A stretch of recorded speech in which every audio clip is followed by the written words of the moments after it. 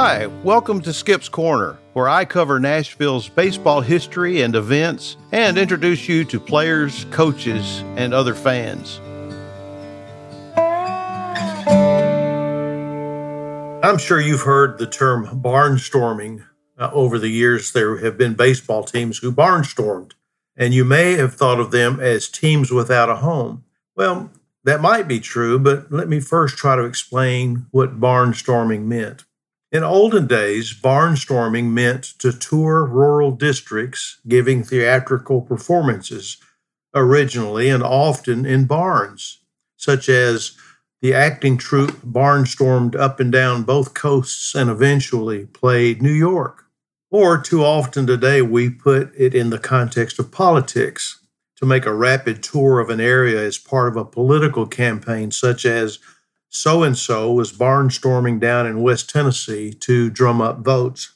It could also mean to travel around giving exhibitions of flying and performing aeronautical stunts, especially after World War I ended, and there was a surplus of biplanes and other aircraft, and barnstorming became a popular occupation among many trained pilots.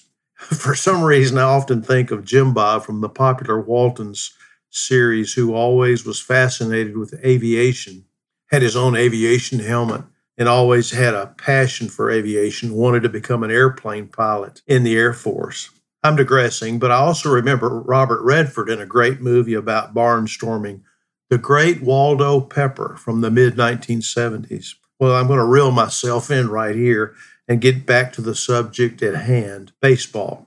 In the early years of the 20th century, baseball players would often form a team to go on the road for several weeks, visiting towns where fans were thirsty to see their favorite player in action. Barnstorming by baseball teams, once the regular season ended, was often lucrative too, and profits could generate more income than a yearly salary. You may know that in the 1920s and beyond, Babe Ruth and Lou Gehrig formed two teams for successful tours, the Bustin' Babes and the LaRupin Lou's.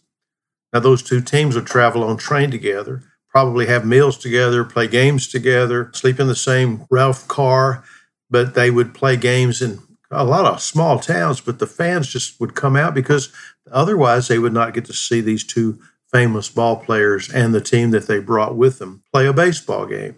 Now, when the Negro National League was formed in 1920, many of the ball clubs who came together were mainstays of barnstorming, including Rube Foster's Chicago American Giants and J.L. Wilkinson's Kansas City Monarchs, who drew players from his All-Nations barnstorming team. And the New York Colored Giants and the New York Cubans come to mind, too.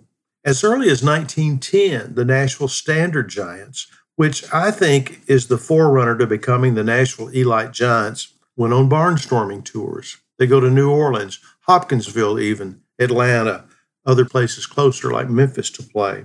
Later on, some Negro League teams would drop out of a regular season schedule to play in town-to-town games, sometimes on a day's notice because there was more money by barnstorming.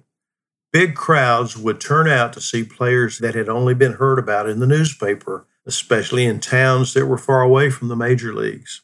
In some cases, a black team would play a white team, and teams might be integrated even though their major leagues were not. Now, the practice continued through the 1940s, but became less popular as baseball became integrated beginning in 1947. As you might expect, all eyes were on Brooklyn once Jackie Robinson began playing for the Dodgers.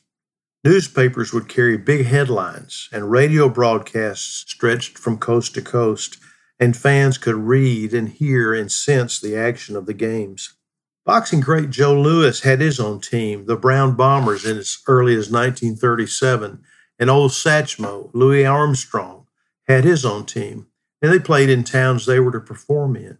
But then, because of the popularity and because of the money that was available, more pros started their own teams. Jackie Robinson, Satchel Paige, Dizzy Dean, Roy Campanella, Willie Mays, and Bob Feller would form barnstorming teams over the years. And at times they would play at Sulphurdale too.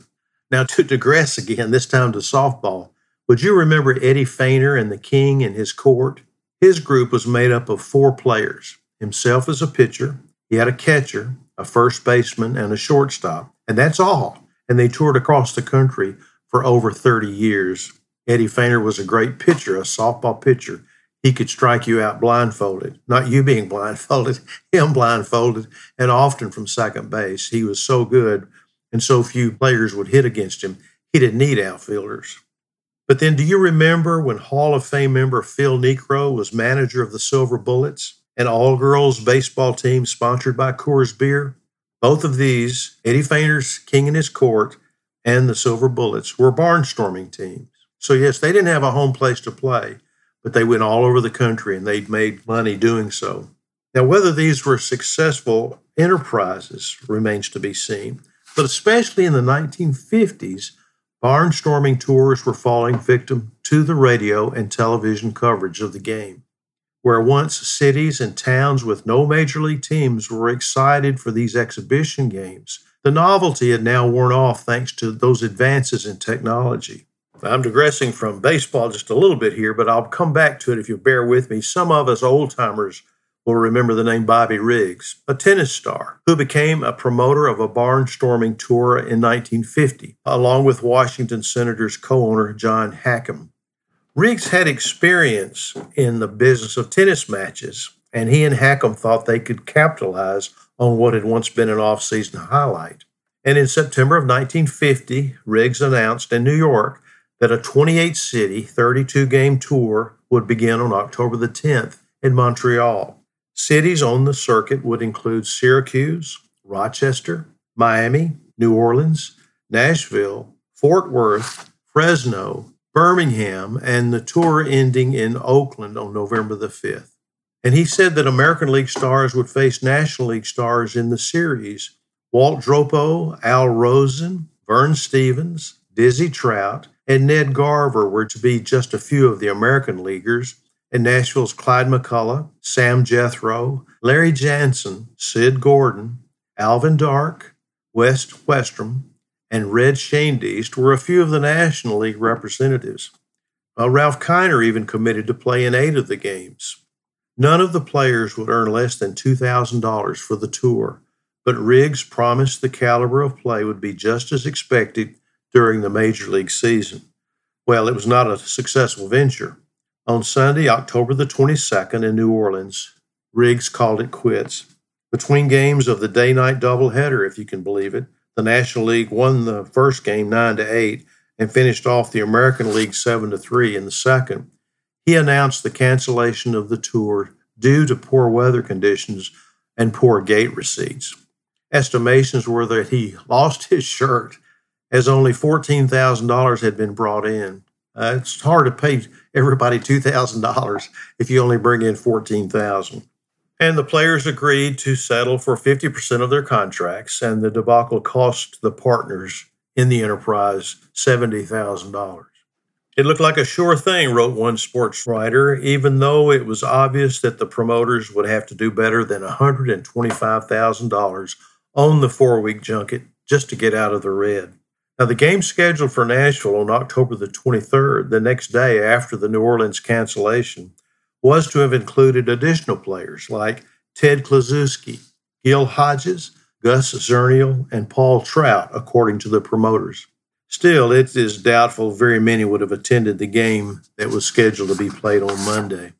The Washington Senators owner backed out. He did not retain his interest in the Senators even much longer, and while Riggs concentrated on tennis, he continued to promote his game, and it culminated in the Battle of the Sexes, a winner-take-all tennis match played on September the 20th, 1973. I have no doubt that once again Riggs lost his shirt as Billie Jean King took 3 matches from him, 6-4, 6-3, and 6-3. Even in losing, he is given credit for advancing the acceptance and popularity of women's tennis worldwide, as over 90 million viewers watched the televised event.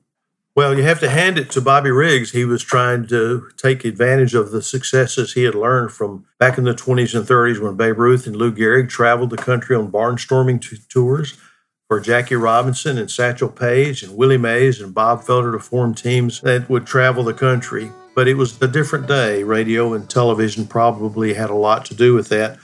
Plus, all the attention had gone to the major leagues with Jackie Robinson, and the integration of Major League Baseball had begun. Well, I hope you learned a little bit about barnstorming. If you'd like to write me, give me a comment, give me a suggestion, you can do so at 262downright@gmail.com. I'm grateful that you would listen in. I hope you learned a little something. I'm also grateful to my nephew, David Nipper, who produces my podcast for me. So thank you, David. Come back again another time. Thank you.